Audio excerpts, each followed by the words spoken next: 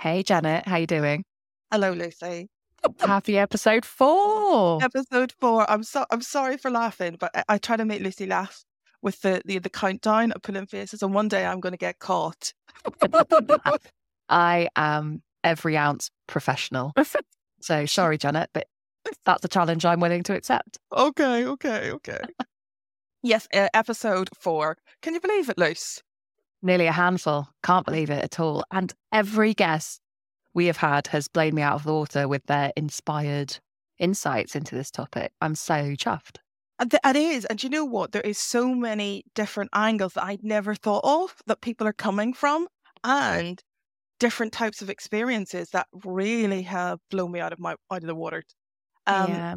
So today we have, do you know who we've got today, Lucy?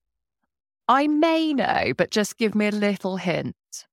He is pretty damn amazing. And one of the things that we've learnt about Simon Owen.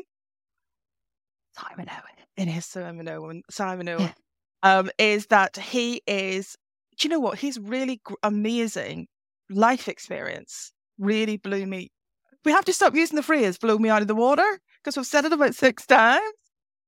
He has really just wowed me. And one of the things about tech is people sometimes just enter tech straight from school. Yeah. And I want you to really encourage everybody to listen, because my goodness, he brought such life experience with him and therefore was able to adjust and understand things. So Simon is just fantastic. Yeah, I have to agree. I mean, the diversity in his career, which has meant he's gained the success he has, is just insane. So without further ado, we shall hand over to the wonderful Simon Owen from Avanade. Good morning, good afternoon, good day, wherever you're joining us from. Thank you ever so much for taking the time to listen to Janet, I, and our special guest, who this week is the fantastic Simon Owen, who joins us with a really very quite swanky job title, Group Manager at Avanade in the Global Power Platform Centre of Excellence. So firstly, Simon, thank you so much for taking the time. I know you're super busy and we are delighted that you have taken the time to join us for this conversation. But before we get started, we would love to hear a little bit more about you, your history, your career, and why you wanted to be involved in this conversation. Yeah, sure. Thanks very much for inviting me. So I've been in the Power Platform world.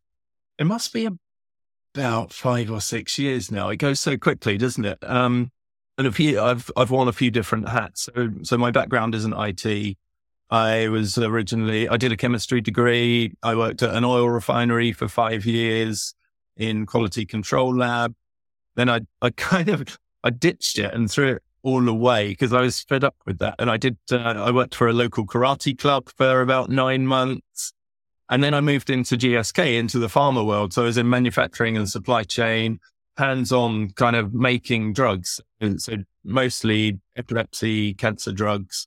But then moved through loads of different roles. I was there for 16 years, moved from manufacturing into IT, was IT service manager, was IT lead and part of the senior leadership team.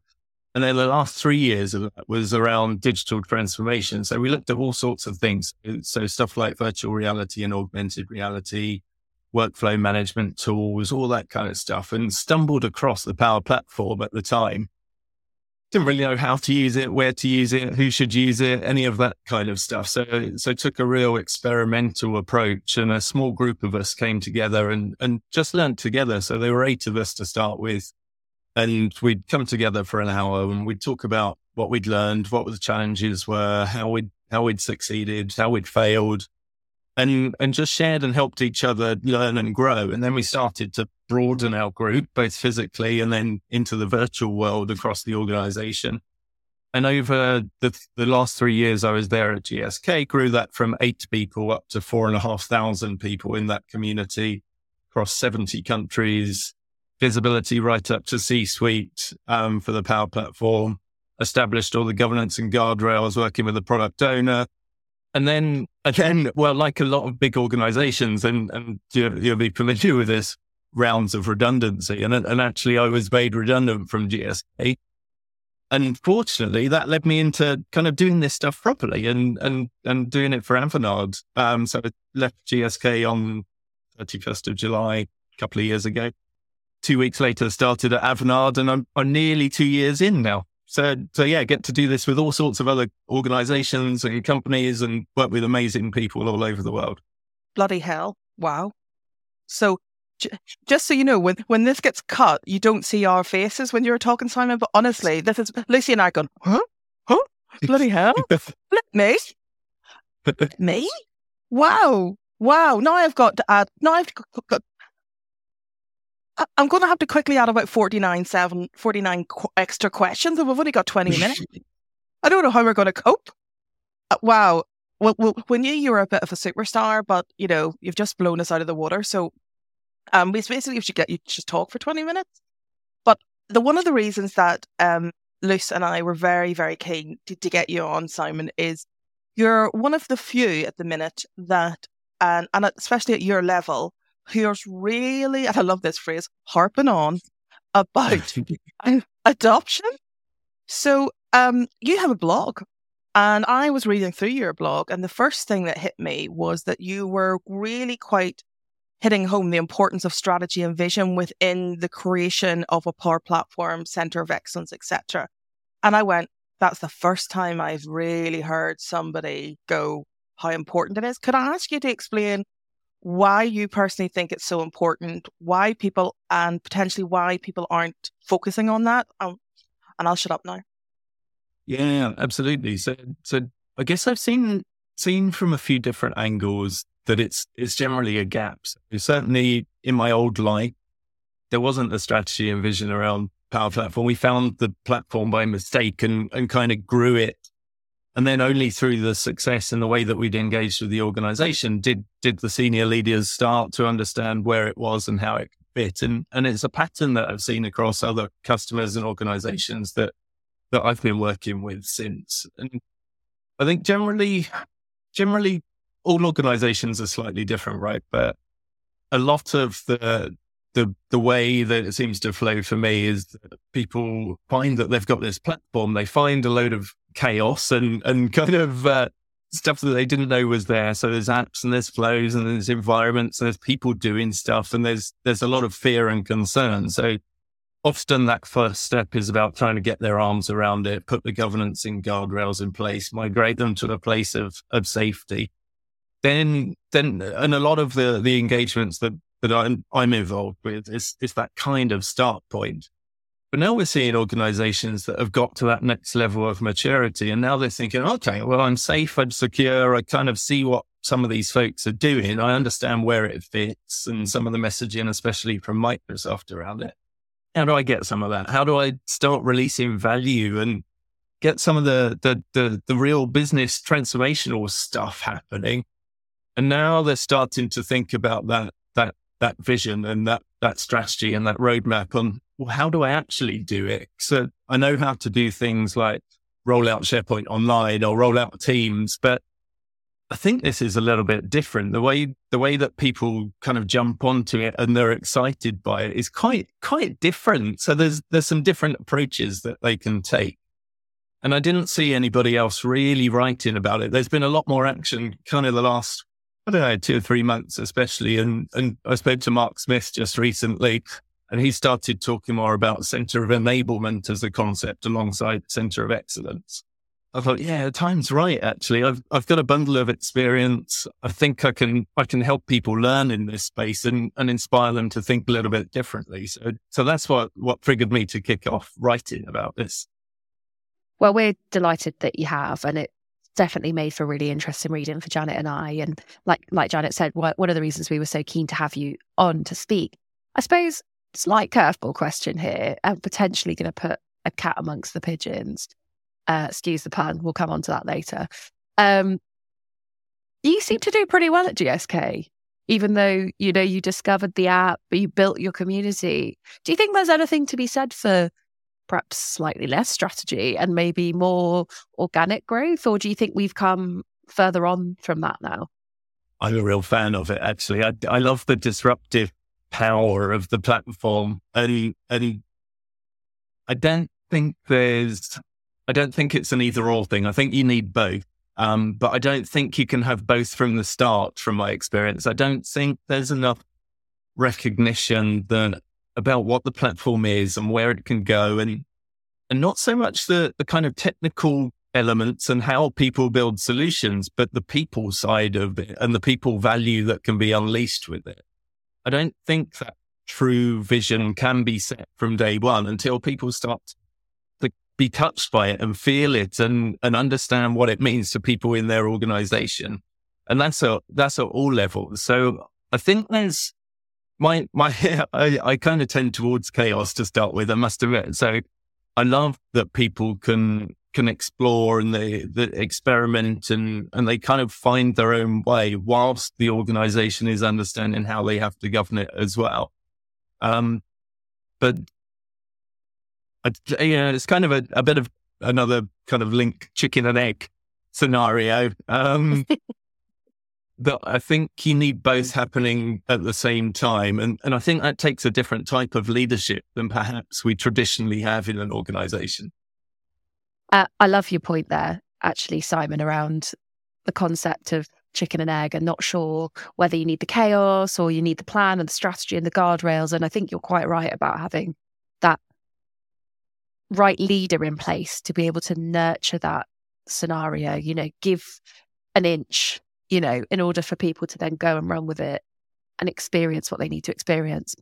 But I could talk about that all day, so I'm going to hand off to Janet now because I know she's got a much better question than my waffle. Well, no, I agree with Luce, and what you said is it can really frighten people, and sometimes people are a lot more forgiving and et cetera, et cetera. So it was a really good point. One of the things I'm interested in is when you did your introduction, you talked about your Power Rangers, and quite a large number of Power Rangers, in fact, and champions or Power Rangers or subject matter experts, whatever you want to call them, is a big passion of mine, because I feel a lot of the time we create and we don't finish, or we don't nurture. Can you tell me what was your expectations, how you were able to actually maintain it, etc.? So I think at the beginning, I didn't really have any expectations because I kept expecting to be shut down, actually, that I was doing the wrong thing because I was being disruptive and there wasn't a vision and strategy around it. So I kept growing this size of community, and the way that I approached that was to really, it's through storytelling. It's trying to make superheroes across the organization, really. So recognizing that, yeah, there's a technology change going on and there's some processes wrapped around it, but actually this is a behavioral change. This is opening the doors for people to act in a different way, solve problems in a different way, learn in a different way, work together in a different way. And so what I tried to do was to think about, well, what am I trying to encourage people to do? And it was all of those elements. And I would tell stories, not just around the solutions that people were building, but that's useful. That's important because that's where some of the kind of recognized value comes from. But tell stories about the people themselves. So help people say, well, how did they start? How did they find the platform? What challenges did they hit? What did they find easy? And try and find people throughout the organization in different roles at different levels so that people could identify with people who were already on this journey. So we commonly kind of pay more attention and we're inspired by people like us who are doing traditional things. So if I'm in a particular role and I see someone else getting some kudos or doing something interesting or enjoying coming to work, I want to know how they did it and say, well, what were your breadcrumbs that you left behind? Can I follow what you've done and maybe get the same kind of results? So that was kind of my ethos in growing the community as well, is like try and lead the breadcrumbs to these superheroes, not me being the kind of big singing and dancing man telling the world about what I've done, but try and tell other people's stories and highlight to their leadership or their parts of the organization on what they've done differently to inspire other people to follow them rather than follow me. So that was really my approach. And sometimes those people were leaders of others. Sometimes they were just individuals through the organization, normal people doing normal jobs, not IT people. So yeah, that seemed to resonate. That I really stumbled across something there. So did more and more of that. I love that story. I think I can't begin to agree more with that concept of, I mean, we talk about it a lot on this podcast, empathy and compassion, but we normally talk about it in the context of, training someone, ultimately bringing someone along on the journey, not when we're thinking about the Champions Network, the Power Rangers themselves. And so that's really, really interesting. I guess I'd be keen to understand sort of logistically, how did you find those people? How did you connect with them? Did you have a website? Did you have an extranet? How did you, in an organization the size of GSK, how did you find or leave? Where did you leave the breadcrumbs? I guess would be my question. We started with that face-to-face group in the location that I was at, but very quickly thought, okay, well, there's more opportunity here. So we, as internal social media, we were using Workplace, Facebook. So other organizations now, Yammer maybe, or Viva Engage, Teams, just a platform that can bring people together and they can collaborate. But initially, I think the other thing that I try not to get hung up on is thinking that you got to boil the ocean as well. That okay, there's these big organizations. You're not trying to win over everybody. You're trying to win over one person, one at a time, so that they can have a knock-on effect that inspires others to join in and become this movement as well. So initially it was just me doing this stuff, and I was trying to make sure people were doing the right thing and not strutting, kind of delve into these high risk use cases or expose risk to the org.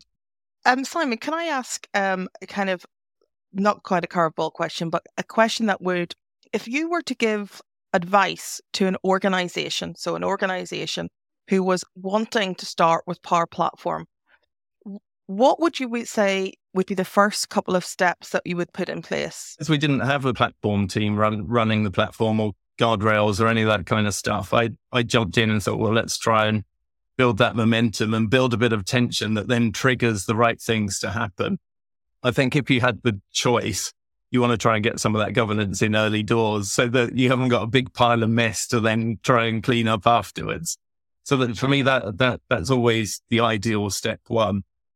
But then if we're moving into the adoption and the enablement part, start small. You experiment a little bit. So yeah, you can jump in and treat it like any other upskilling organization project and define a load of learning paths and create a load of training materials and put a load of training sessions in place. But from day one, form is especially different to some of those kind of traditional business change projects that the platform's evolving at such a pace that even as somebody who's passionate and kind of hooked into the community, it's impossible to stay on top of everything and understand all of the opportunities.